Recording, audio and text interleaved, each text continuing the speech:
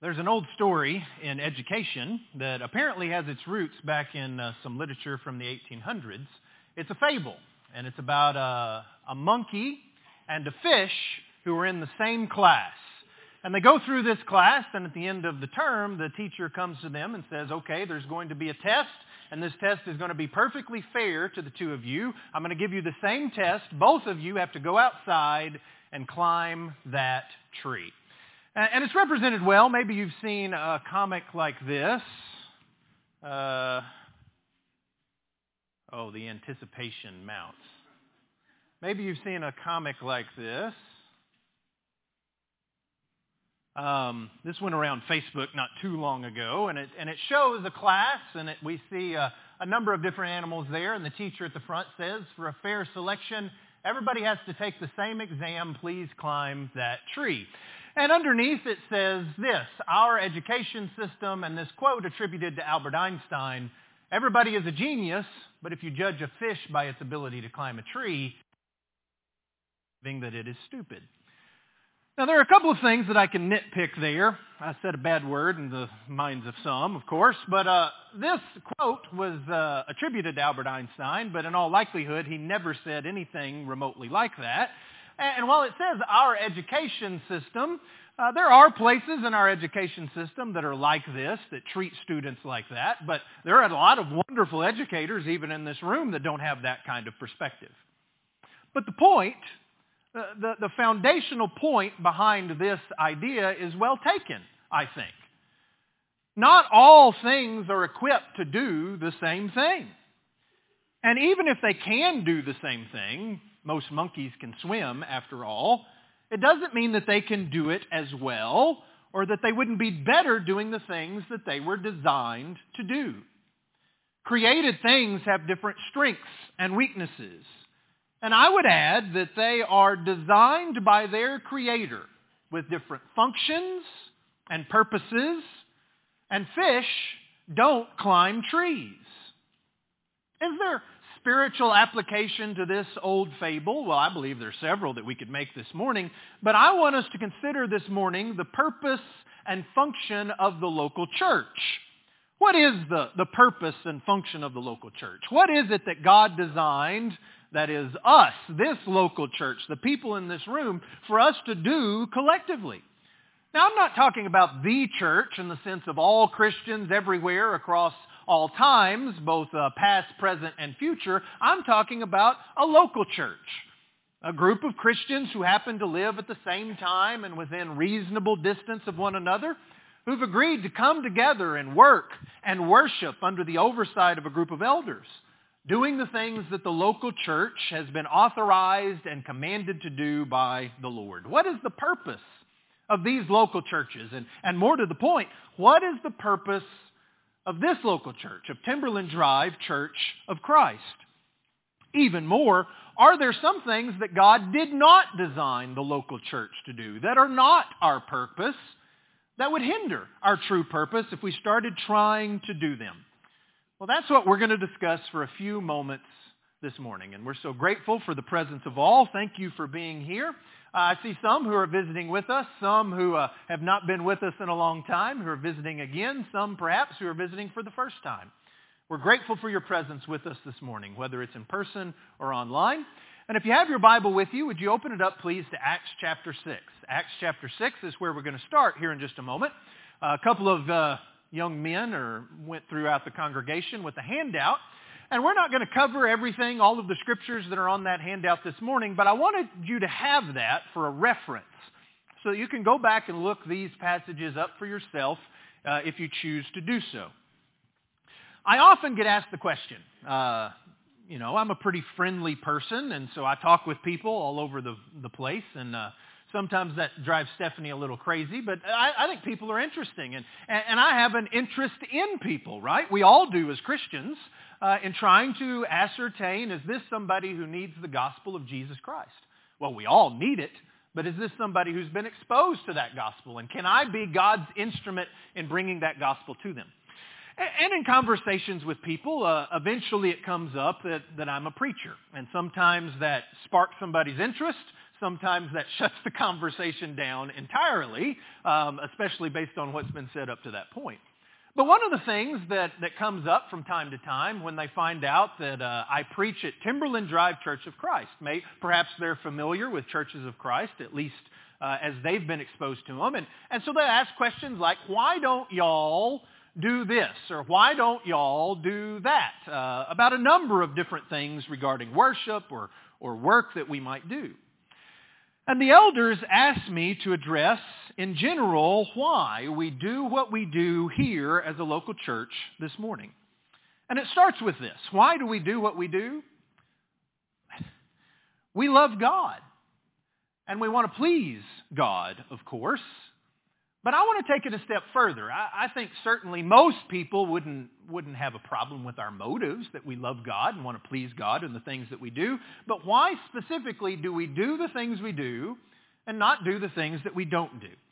Well, if you're there in Acts chapter 6, I think there's a principle that we find here in these verses that applies to this idea of, well, not just fish don't climb trees, but the purpose and function that we have as Christians and as a local church. Would you read with me beginning in verse 1 of Acts chapter 6? In the early days of the church, as all Christians are there in Jerusalem together, and as there are many people who are in need because they are not at home and they don't have the things that they need for their daily necessities, we find that there's an issue that arises. Verse 1. Now in those days, when the number of the disciples was multiplying, there arose a complaint against the Hebrews by the Hellenists because their widows were neglected in the daily distribution. So we have these Jews who are from different parts of the Roman world, and they're in Jerusalem. And then we have these Hebrews, these Jews that are localized there in Jerusalem. And apparently, whether this was intentional or unintentional, we're not told. But some of these Jewish widows who were not from the local area were not getting what they needed, while local Jewish widows were receiving what they needed here from the local church. So, verse 2. Then the 12, the apostles, summoned the multitude of the disciples and said, notice, it is not desirable that we, the apostles, should leave the word of God and serve tables.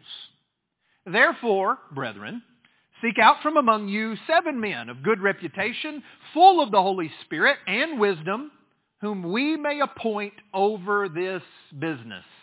But we, the apostles, will give ourselves continually to prayer and to the ministry of the word. This, of course, pleased the whole congregation. They did that, and the problem ultimately was resolved. But there's something very interesting, at least to me, that we see there. The apostles say, it is not desirable that we should leave the word of God and serve tables. I mean, does that seem a little cold-hearted? I mean, arrogant even perhaps? It is not desirable for us to leave what we're doing to take care of this business. May I suggest this morning that the apostles were just stating the reality. These 12, these apostles had been given a directive by Jesus Christ to spread the gospel, the good news of salvation to every creature. And to truly fulfill that directive, they didn't have time to serve tables. Was serving tables a good work? Can I hear your head rattle when I ask these questions? Was serving tables a good work? Is providing for these widows a good work? Absolutely. Did it need to happen? Yeah, it needed to happen. Would it have been wrong to neglect it and not address it? Of course it would have been wrong.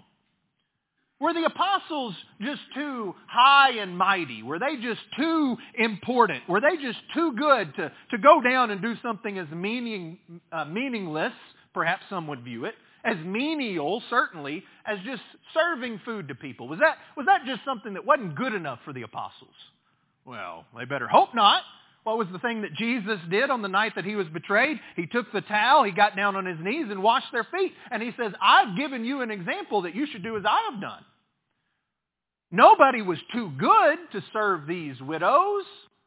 But the issue at hand and why the apostles responded the way that they did was because it wasn't the apostles' God-given purpose to tend to the distribution of food for saints in need. And it wouldn't have made any sense for the apostles to do this. There were others who could do this work, who could wait the tables, who couldn't, maybe even shouldn't, do what the apostles were doing in regard to the gospel. You know, I think we understand this concept, and not just in a religious sense. I think we understand this concept from a physical perspective. Think about the fire department. You know, we've got a number of fire departments in the area, and we're blessed to have that, right? That's not something that all people in all times, even today, have, but we have these fire departments. And what is the purpose of a fire department? Well, primarily to fight fires, to save people perhaps who are caught in fires. And maybe they have some secondary things that they do as well, and go into the schools or whatever to educate people about fire safety and those sorts of things. But the primary purpose, the function of a fire department, is to fight fires. Well, what if the fire department looked around at our world today, wherever this might be, and say, you know what? There is just too much crime around here. Crime is running rampant, and we need to do something about it. And so the fire department starts using taxpayer dollars to police crime. And they take their big trucks and they go and they raid different houses and they pull people over on the highway and they start doing these things. Now, would the state, would us as taxpayers, would we allow that? And at what point would those people cease being a fire department and instead become a police department? Well, doesn't crime need to be policed? Can I hear your head rattle on that one? Yeah, of course it does. That's very important. But we have a department for that. It's called the police department. It is not the role, it is not the purpose of the fire department to police crime. But even more, if we took all of those firefighters and we sent them to do police work, isn't the reality that they probably wouldn't be able to fight fires as well? Likely, wouldn't there be more damage to fires that they're not able to address? Perhaps even more lives lost because they are distracted fighting crime when the purpose and function that they have is to fight fires. Where am I going with all of this? Well, I believe that the Bible teaches that the local church was designed by God with a function, a purpose. And it is narrow in scope, or at least narrower in scope, and more specific in nature than what Christians can do generally. So what is the purpose and function of the local church? I mean, we call ourselves, a lot of times, a New Testament church. Not that we're in the first century, but that we are trying to do what we see local churches in the New Testament doing. So what do we see local churches doing in the New Testament? At least that we can reproduce today. Now, there are some things that are outside of our control that we cannot reproduce today without the miraculous working of the Holy Spirit, for example. Speaking in tongues and prophesying, that's not something that we can choose to do ourselves. Only the Holy Spirit could do that. And there are some things, obviously, we read our New Testaments that we don't want to reproduce today because they were condemned in Scripture. There are lots of things that the church in Corinth was doing, for example, with division and tolerance of sin and disorderly, chaotic worship. We're not supposed to do those things. But what are the things that are either commanded or approved in Scripture that we can still do today just like they did back then? Well, you have the list there on your handout, and we're not going to turn to all of these passages, but let me just read them off to you rather quickly. We see churches in the New Testament appointing elders and deacons to lead and serve. And in our local congregation, we've done that on a number of occasions, and we will continue to do that in the future if the Lord allows. We see New Testament churches assembling together for edification and exhortation. That's what we're doing today, and we do that on other occasions as well. We see disciplining of members who are in unrepentant sin, and a number of examples of that. The local church helps hold individual Christians accountable, and that's something the local church does. It's something that this local church does. But we also see the good side of that, restoring members who repent, who come out of that sin and want to be made right with God. The local church, again, restores them and reaffirms our love toward them. We see preaching and teaching in the local church, prayer and singing and partaking of the Lord's Supper on the first day of the week. All of these things we see in our New Testaments that first century churches were approved by God in doing. Now I want to focus on and zoom in on a few other things that are particularly related to the way we deal with finances, the way we deal with the Lord's money. We see New Testament churches keeping a common treasury for needs, that there is money that is collected and that money is saved or pooled in such a way that it might be used to meet the needs of the local church. And we see that there is this collecting of funds for those needs that arise. And Harold mentioned that a moment ago, that there are baskets in the back. And that's the responsibility of the local members of the church. We never make solicitation for anybody that's visiting with us who is not a member here, but that is available. And it's something that our local members do. Let's go ahead and read 1 Corinthians chapter 16. If you turn over there in verses 1 and 2, 1 Corinthians 16. In verses 1 and 2,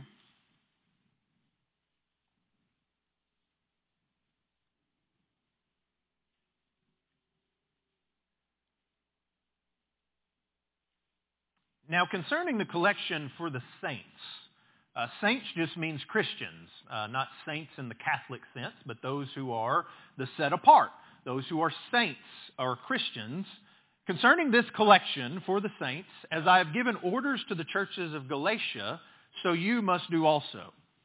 On the first day of the week, let each one of you lay something aside, storing up as he may prosper, that there be no collections when I come. In other words, the Apostle Paul says you're setting aside this money for needy saints, specifically in Judea, as we'll read here in just a second. And he says, I want you on the first day of the week to bring that money together, to pool that money so that we don't have to collect it when I come, but that it's already ready for this need that has arisen. And we see that there is some specific ways that money is spent, physically or financially helping Christians in need. Turn to the book of Acts in the 11th chapter, Acts chapter 11, and verses 27 through 30. Again, there are a number of other passages that we could read.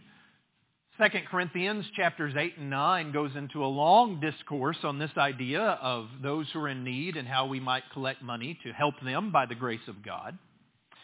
But in Acts chapter 11 and verse 27, and in those days prophets came from Jerusalem to Antioch. Then one of them, named Agabus, stood up and showed by the Spirit that there was going to be a great famine throughout all the world, which also happened in the days of Claudius Caesar. So Luke is able to say, hey, you remember this famine. You know that this happened. Well, this was prophesied. There's going to be this great famine throughout all the world. So verse 29, then the disciples, another word for Christians, each according to his ability, determined to send relief. They're going to send help to the brethren dwelling in Judea. This they also did and sent it by the elders by the hands of Barnabas and Saul. And so there's a famine in all the world, but they're not helping everybody. They're collecting this money specifically for the brethren who are dwelling in Judea, one of the places where this famine hit people the hardest. And it's not just providing for these physical financial needs, it's also, the final thing, financially supporting and sending out those who are preaching and teaching the gospel both locally and in other places. This is where we, in Timberland Drive, Church of Christ, this is where we use the Lord's money that is collected every week to allow for a place to assemble that we might do these things that are found on this first page. And also, and in fact, this is where the great majority of the Lord's money that is collected here goes, is to support Christians who are in need and to support those who are preaching and teaching the gospel locally and in other places. In the last year, God has supplied us with the ability to, with hundreds of thousands of dollars, support preachers and help needy Christians on 5 continents around the world. And of course, those who are here locally as well. Now, I don't think there's a lot of disagreement about seeing this is what churches did in the New Testament. But maybe at this point, you say, but Reagan, aren't there a bunch of other good works, a lot of other good things that are commanded in the New Testament that we see people doing?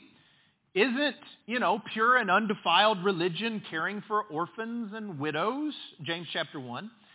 Isn't a big part of how we're going to be judged on the final day before Christ himself going to be whether or not we helped the poor when they were in need, Matthew chapter 25?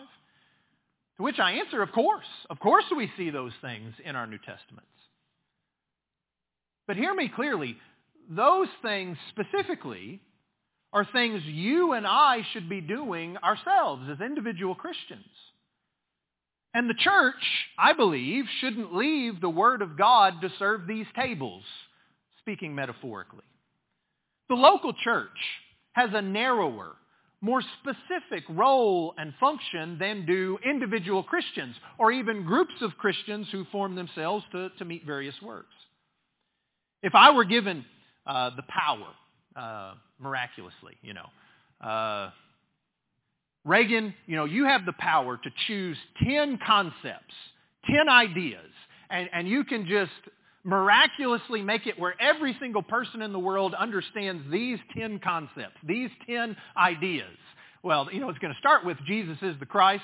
Maybe I can try and squeeze Lord and Christ into that to just make it one to make my list a little longer, right? I want everybody to know that. And we can go down the list of these things that I could just miraculously, people know this. But I tell you, if I was given a list of 10 things, this would be one of those 10 things.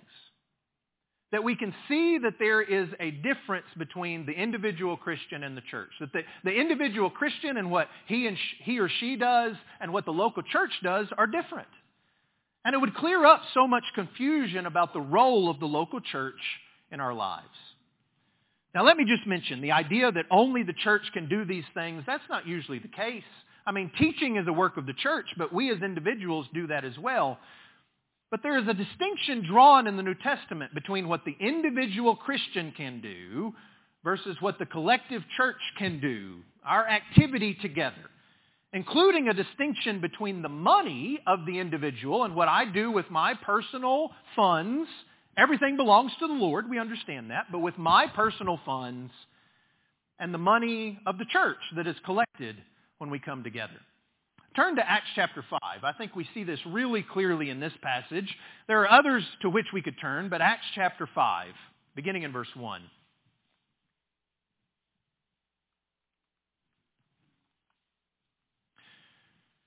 Again, in the early days of the church,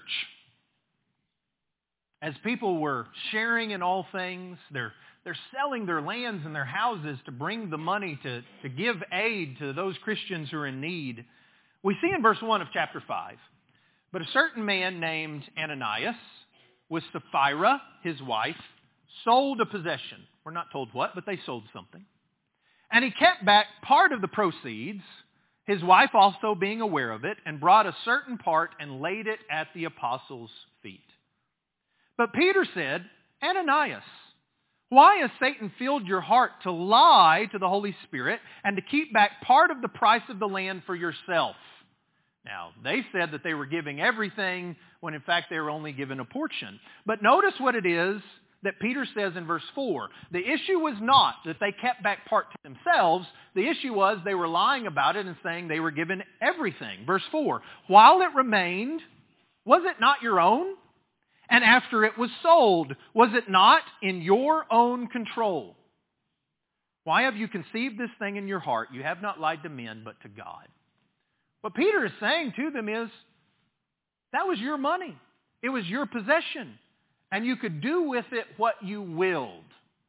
But as soon as you give it here to this local group of Christians, now suddenly it has a different purpose. Was it not your own, he asked? Was it not in your control? And so there is a distinction in the text between the money that was theirs in their control and the money that was given to the Lord that is under the control of the local church. So why don't we do so many of the things that many other churches do? Let me give you some examples. Special musical programs. A lot of places do that. Why don't we have gymnasiums for games and basketball leagues and those sorts of things?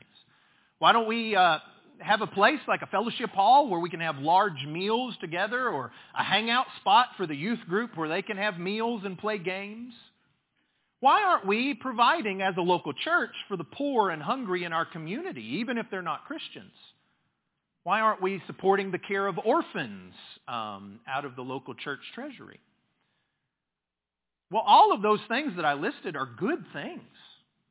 And things being done and participated by Christians here outside of the collective work of this church, with money that is their own, that is under their control. For every one of those things that I've listed, notice, there is a sister and her family that just had a large piano recital with students. And it was very festive, and it was for the season, and we all had a wonderful time. And there were a number of our kids and parents who were involved in that. Many of our young people and their parents are part of various sports leagues in the communities as players and coaches, and that's something that we enjoy and builds character and all those sorts of things. Many families host gatherings of Christians of various sizes to eat and enjoy one another's company throughout the year, including on some occasions inviting everyone in the congregation. I remember one recently that had a large cauldron of chili. I mean, that was good stuff, wasn't it? Who made that chili? I know that there's another family here who hosts the high school students for food and a short devotional and games almost every Monday night. Another couple here spearheads donations to local charitable organizations that many of our members contribute toward in different ways. Several other couples help with and contributed to a fundraiser just a couple of weeks ago for an adoption organization that is run by faithful Christians.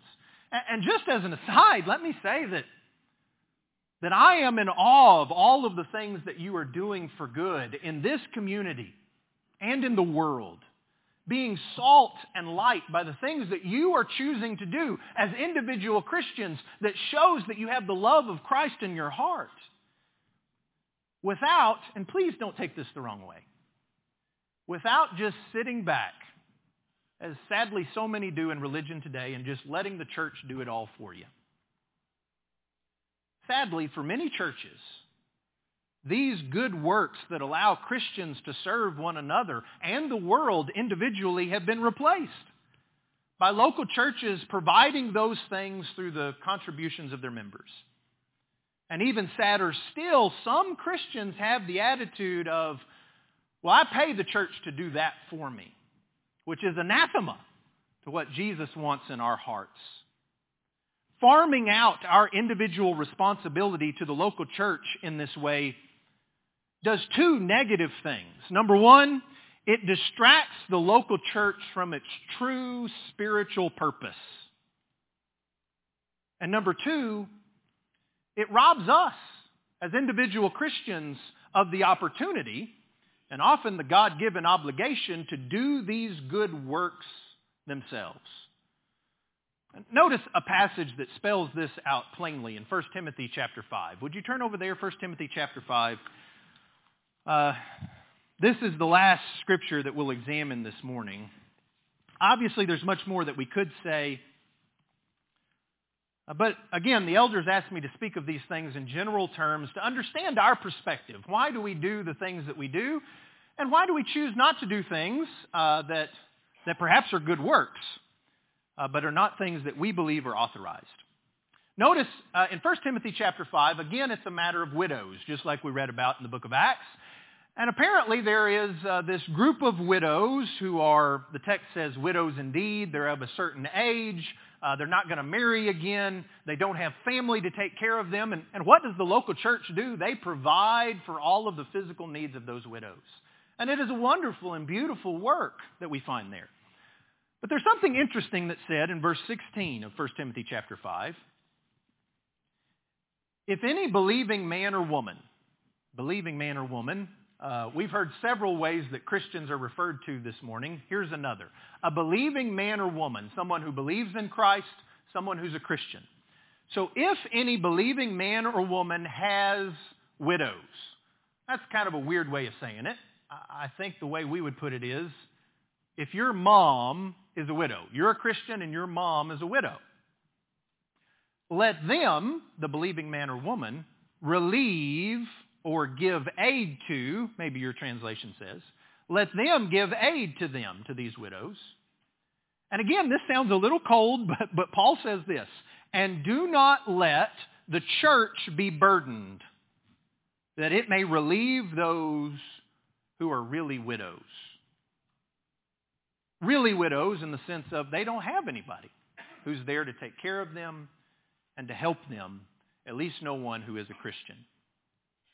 Now, I want you to notice in this verse, it is not just that the individual Christians, these believing men and women, are responsible for their own widows. Notice that the church is required not to act in such cases.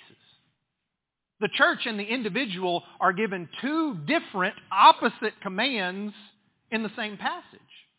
Think about that. For the same action, taking care of a widow, we see just the opposite thing for the individual and for the local church.